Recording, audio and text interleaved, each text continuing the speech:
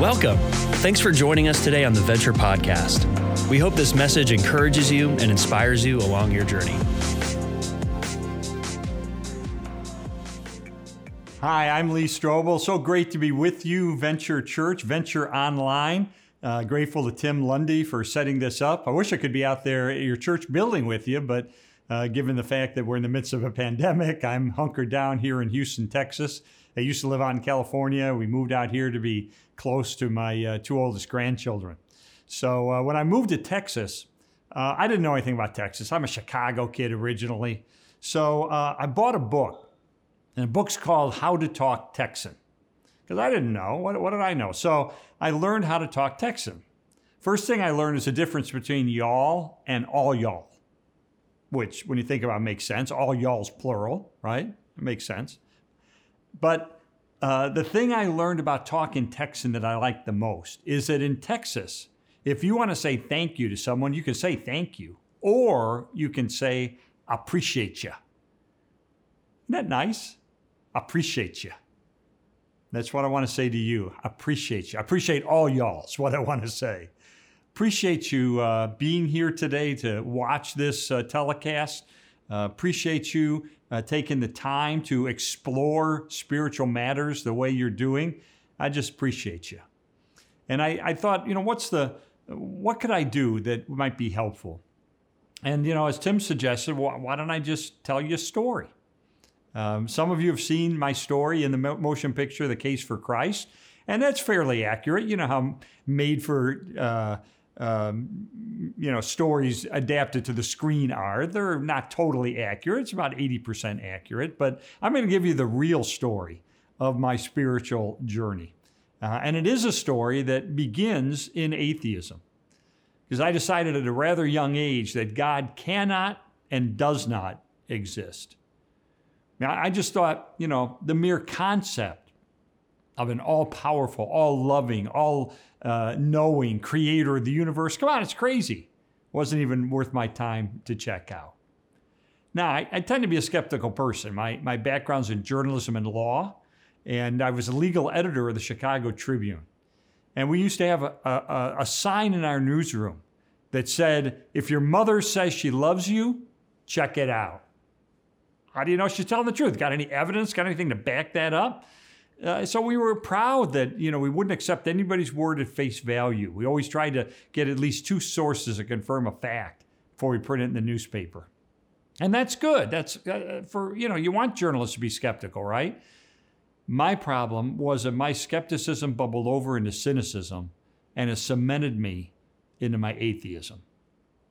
Now, because I had no belief in God, I really lacked a moral framework for my life. Now, I'm not saying all atheists think this way. I'm just telling you the way I looked at things. I tend to be logical. I tend to be rational. And so I kind of thought, okay, if there is no God, if there is no heaven, if there is no hell, if there is no judgment, if there is no ultimate accountability, then the most logical way for me to live my life would be as a hedonist. In other words, someone who just pursued pleasure. And that's what I did. And so I lived a very immoral and drunken and profane and narcissistic, self-absorbed, really in some ways self-destructive kind of a life. That was my life. What people would see was me winning awards for investigative reporting. What they didn't see was the other side, which was me literally drunk in the snow in an alley on Saturday night. I had so much rage inside me, so much anger. And if you asked me back then, what's the deal? Why the anger? I couldn't have told you, but looking back, I know what it was. I was always after the perfect high. I was always after that ultimate experience of pleasure. But guess what? Everything let me down. Nothing lived up to the hype. It's a lot of anger. I remember my wife and I got in an argument one day, and our little daughter was there, and I had so much rage, I just blew up. And I remember I reared back, and I kicked a hole right through our living room wall. And my wife's crying, and our daughter's crying. It was like, hey, that's just another day in the Strobel house. And so if you've seen the movie about our life, it was because of a woman who was a Christian and a nurse, who my wife met and became best friends with, who invited her to church, and they would have long spiritual conversations. And my wife kind of went on this journey with her to investigate Christianity. And after many months, my wife came up to me one day and she gave me the worst news an atheist could get. She said, "I've decided to become a follower of Jesus Christ." And I thought, oh no, this is not going to end well. I mean, first words that went through my mind was divorce. I was going to walk out. But I decided to stick around. And what I noticed over the following months was a couple things. There were positive changes in her character and in her values and the way she related to me and the kids. And that was winsome and that was attractive. And that kind of pulled me toward faith. But at the same time, I wanted the old Leslie back. I wanted our old life back. I wanted to rescue her from this cult that she'd gotten involved in. And so I thought, well, what if I were able to disprove Christianity? How hard could that be? I mean, I was a journalist. I've seen plenty of dead bodies. I knew that I'd never seen anybody come back to life after 3 days being dead. So how hard could it be to disprove Christianity? Because even I, as a skeptic, recognized everything depends on the resurrection of Jesus. That's the ballgame. Why? Because Jesus, in a variety of different ways, directly and indirectly, from the first gospel written to the last gospel written, made transcendent and messianic and divine claims about himself. He claimed to be the Son of God. At one point, he got up before a group and he said, "I and the Father are one."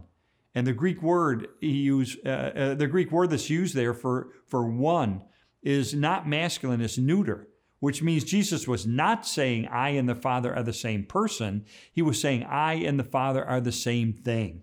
We're one in nature. We're one in essence. And how did the audience understand what he was saying? Well, they picked up stones to kill him because they said, you're just a man and you're claiming to be God. So Jesus claimed to be God, but so what? I could claim to be God. Tim Lundy could claim to be God. Murph could, well, maybe not Murph, but anybody could claim to be God. But if Jesus claimed to be God, died, and then 3 days later rose from the dead, that's pretty good evidence he's telling the truth. That's why the resurrection is the linchpin of the Christian faith. It's why the Apostle Paul says that if Jesus has not been raised, your faith is futile. You're still in your sins. This is the ball game. So here's what I want to do. For the next couple minutes, I just want to hit some of the highlights of the evidence I encountered in my investigation concerning the resurrection of Jesus. And by the way, this is now a lifelong study, so I've continued to investigate this through the years. But I want to emphasize that when I did the investigation originally, I did not give the Bible any special consideration.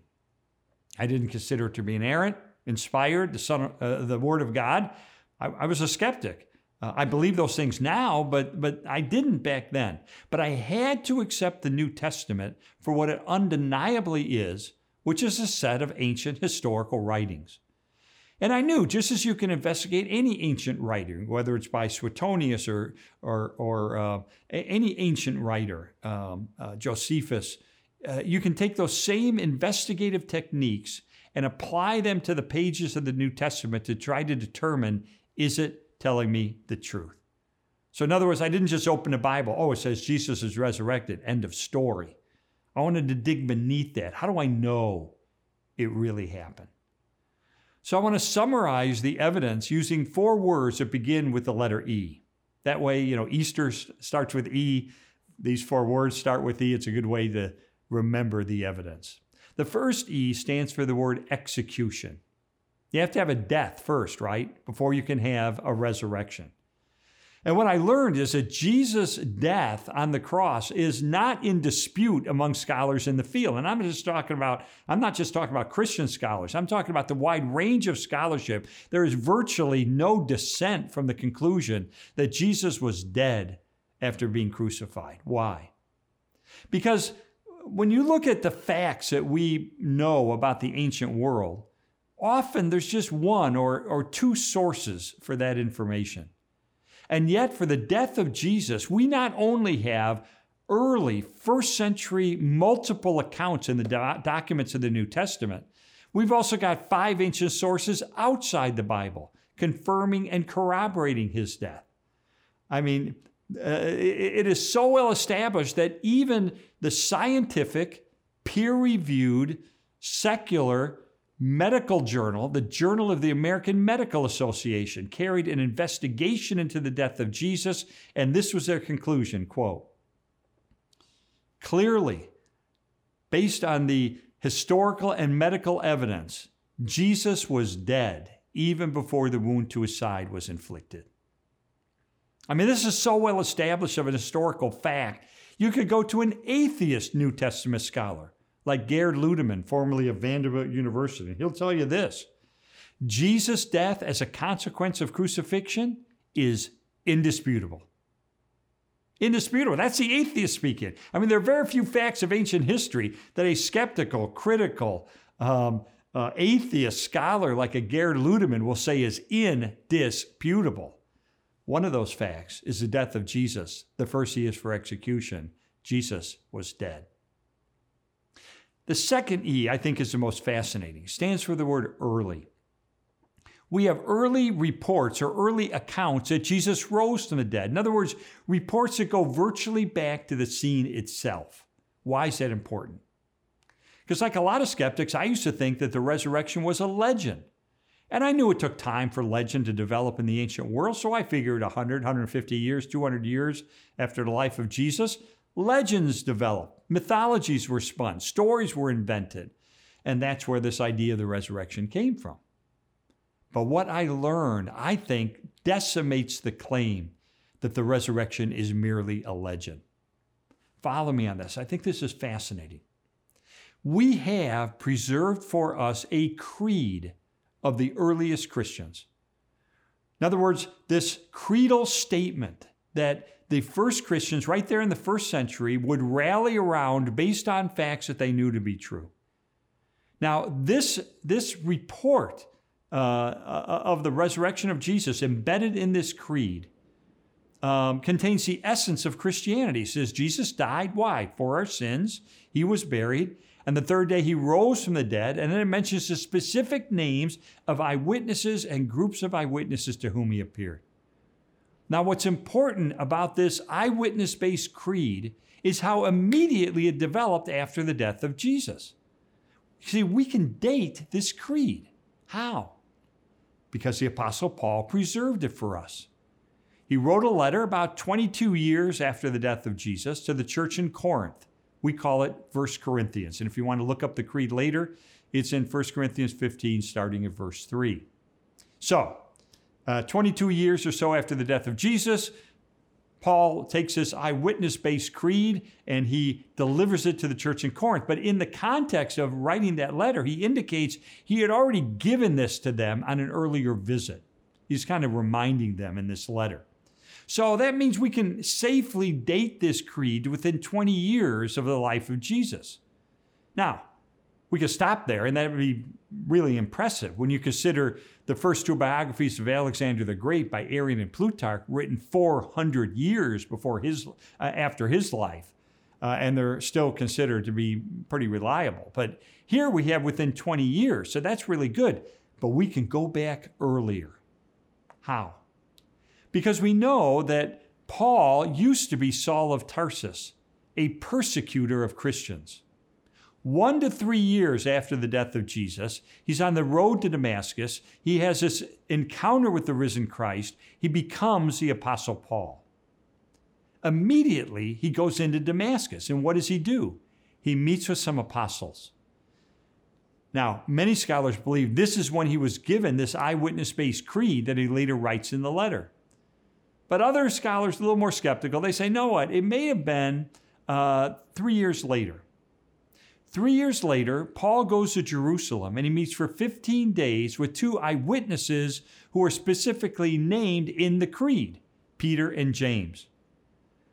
And he meets for 2 weeks. And the Greek word that Paul uses to describe this meeting suggests this was an investigative meeting. They're checking each other out. What do you know? What did you experience? They're checking each other out.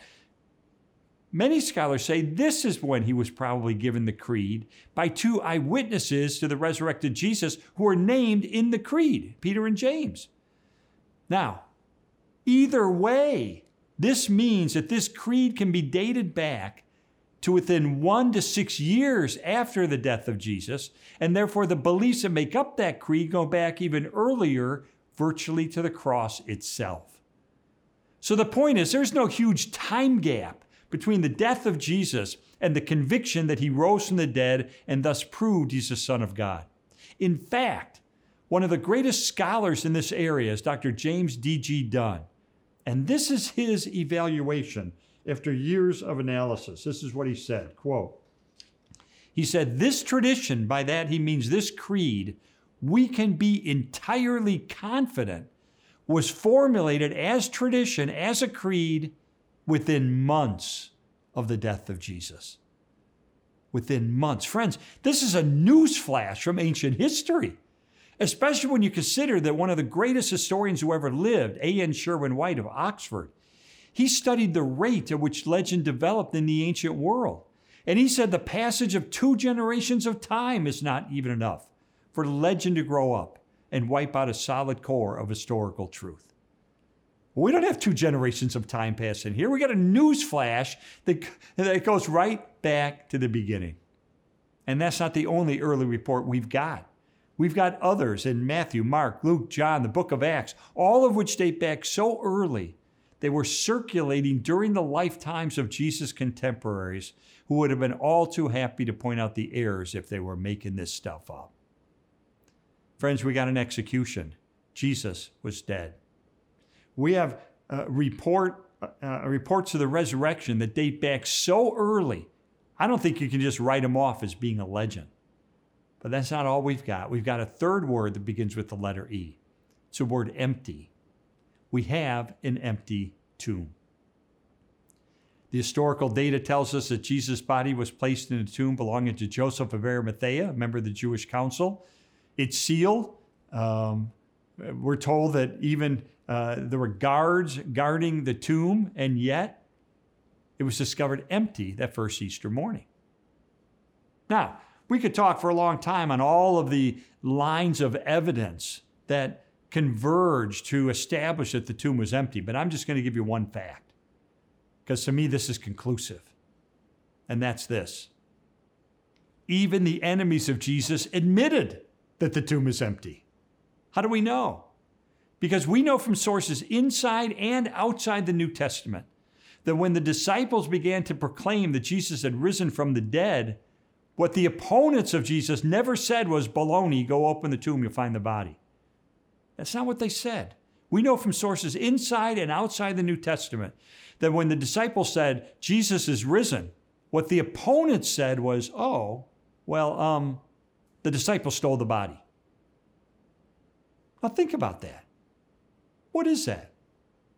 It's a cover story. They're implicitly admitting the tomb is empty. They're just trying to explain how it got empty. Right? Think about that. Think about that. They're conceding the tomb was. It's like, try to get you an analogy. It's like if you're a teacher and a student comes up to you and says, "The dog ate my homework." That student's admitting, "Look, I don't have my homework, but I can explain what happened to it. The dog ate it." It's the same thing. So everybody in the first century, the followers of Jesus and the enemies of Jesus, implicitly or explicitly are conceding the tomb of Jesus was empty. That's not the question of history. The question of history really is, how did it get empty?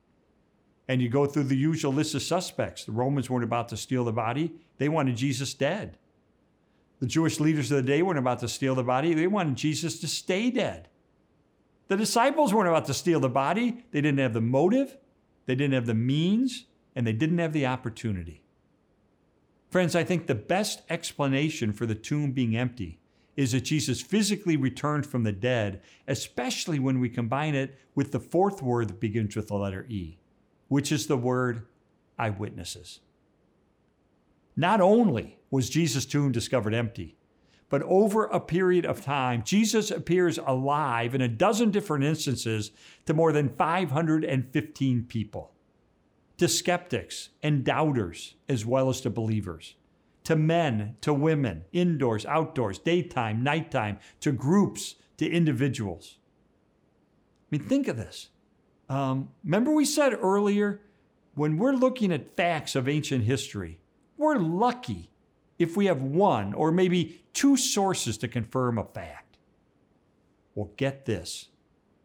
For the conviction of the disciples that they encountered the resurrected Jesus, we have no fewer than 9 ancient sources, inside and outside the New Testament, confirming and corroborating the conviction of the disciples that they encountered the risen Christ. Friends, that is an avalanche of historical data. And it transformed the disciples. I mean, before Jesus is risen, they're afraid they're going to get crucified. They're hiding. They're afraid they're cowardly. And yet, history clearly shows us that just a few weeks after Jesus had been put to death, all of a sudden, these disciples are boldly proclaiming that Jesus didn't just claim to be the Son of God, he backed up that claim by returning from the dead. And get this, we have 7 ancient sources, 6 of them outside the New Testament, that tell us that the disciples lived lives of deprivation and suffering as a result of their proclamation that Jesus had risen. In fact, many of them suffered deaths of martyrs as a result of their proclamation. It gets a little murky in history what happened to a few of the disciples, but many of them were willing. Let me put it this way. Even though we may not know what actually happened to a few of the disciples in terms of their ultimate deaths, their willingness to die is, I think, indisputable. As I said, we have 7 ancient sources, 6 of them outside the Bible, that tell us that they lived lives of deprivation and suffering as a result of their proclamation that Jesus had risen. Why were they willing to do that? Because they saw on the internet that Jesus had risen? No. Because a Sunday school teacher told them? No. Because they were there. They touched him. They talked with him. They ate with him. Of all human beings who've ever lived in history, they were in a unique position to know for a fact, is this true or is it a lie? And knowing it was true, they were willing to suffer and even to die for their proclamation that he had risen. That tells me something about the veracity of their claims. Well, I ended up spending about a year and 9 months investigating the evidence for the resurrection of Jesus. And it all came down to a Sunday afternoon. And I thought, a good juror reaches a verdict. The evidence was in after 2 years. It was time to reach a verdict. So I kind of gathered all the stuff I'd investigated for that 2 years, all, books and documents and records and all this stuff. And I kind of reviewed it one last time. And then I stepped back and I said, wait a minute. In light of this avalanche of evidence that points so powerfully toward the truth of Christianity, I realized it would take more faith to maintain my atheism than to become a Christian. In other words, the scales of evidence just went like that. And that's when I reached my verdict. That based on the data of history, I was convinced that Jesus didn't just claim to be the Son of God. He backed up that claim by returning from the dead. But then I didn't quite know what to do until I looked at a verse that my wife Leslie pointed out to me. John 1:12 says, "But as many as received him, to them he gave the right to become children of God, even to those who believe in his name." And that verse forms an equation of what it means to become a child of God. Believe plus receive equals become. So I said, okay, I get it now. I believe based on the data that Jesus claimed to be the Son of God. He backed up that claim by returning from the dead. I believe the historical evidence, but that is not enough. I had to receive. Receive what? Receive this free gift of God's grace, this free gift of forgiveness and eternal life. And when I would receive this free gift in a prayer of repentance and faith, then I would become a child of God. So I got on my knees and I poured out a confession of a lifetime of immorality that would absolutely curl your hair. And then I, at that moment, received this complete and total forgiveness through Jesus Christ, this free gift of His grace, and I became a child of God. And I remember Leslie breaking down in tears when I told her, and she threw her arms around my neck, and she said, I almost gave up on you 1,000 times. And she said, when I was a new Christian, I told some women at church about you, and I said, I don't have any hope for my husband. He's this hard-headed, hard-hearted legal editor of the Chicago Tribune. He's never going to bend his knee to Jesus. And this one woman named Sylvia put her arm around Leslie's shoulder, kind of pulled her to the side and said, oh, Leslie, no one is beyond hope. And she gave her a verse from the Old Testament, Ezekiel 36:26. It says, moreover, I will give you a new heart, and I will put a new spirit within you. I will remove from you your heart of stone and give you a heart of flesh. And what I never knew at the time is my wife, the whole 2 years that I'm on the spiritual investigation, my wife, every day on her knees by herself, was praying that verse for me. And can I tell you what happened? Starting on that Sunday afternoon, now I had received this free gift of God's grace, and I was quickly baptized. And then over time, as I became part of a vibrant church, as I learned to read the Bible with fresh eyes, as I learned to worship, as I learned to pray, God began to answer her prayers because my values changed, and my character changed, and my morality changed, and my worldview, and my attitudes, and my philosophy, and my parenting, and my priorities, my marriage, all these things over time began to change for the good. So much so that my little daughter, Allison, remember I told you about her? Think about this for a minute. She was 5 years old when I came to faith. All she had known the first 5 years of her life was a dad who was absent, angry, kicking holes in walls, coming home drunk. That's all she knew. But starting on that Sunday afternoon, you know what she did? She started to watch. Something's changing with my dad. Something's different with my dad. Something's new with my dad. Never interviewed a scholar, never studied ancient history. She's just 5 years old, but she could watch, she could listen, she could observe, and that's what she did. And it took about 4 or 5 months. And then finally, one Sunday morning, she came up first to her Sunday school teacher and then up to Leslie. You know what she said? She said, I want God to do for me what He's done for Daddy. And at age 5, she received this free gift of God's grace. She became a child of God. And now today she's married to a seminary graduate. She's a novelist. She's written half a dozen books of fiction that have been published, but they all have the message of Jesus woven into them. Her and her husband together write children's books about God. She is the mother of 2 of my 4 precious grandchildren. And today we're the best of friends. And same thing with my son. My son at a young age saw the difference God was making in his mom and his dad and his sister. And he came to faith at a young age as well, but he ended up taking a different route. He took an academic route. He got an undergraduate degree in biblical studies, and he got a master's degree in philosophy of religion, then he got another master's degree in New Testament. And after many years of study and research at Yale University and at the University of Aberdeen in Scotland, he was awarded his PhD in theology. And you know what he does today? He's a professor of theology at one of the largest Christian seminaries in America, teaching future pastors about Jesus Christ. And 7 years ago, his wife gave birth to our first grandson.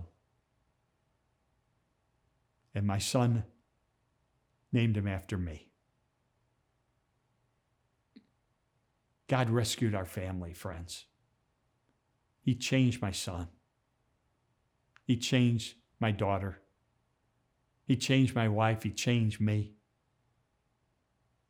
And so that's my story. So what do you do with that? What do you do with it? Let me just go back to that equation. Believe plus receive equals become.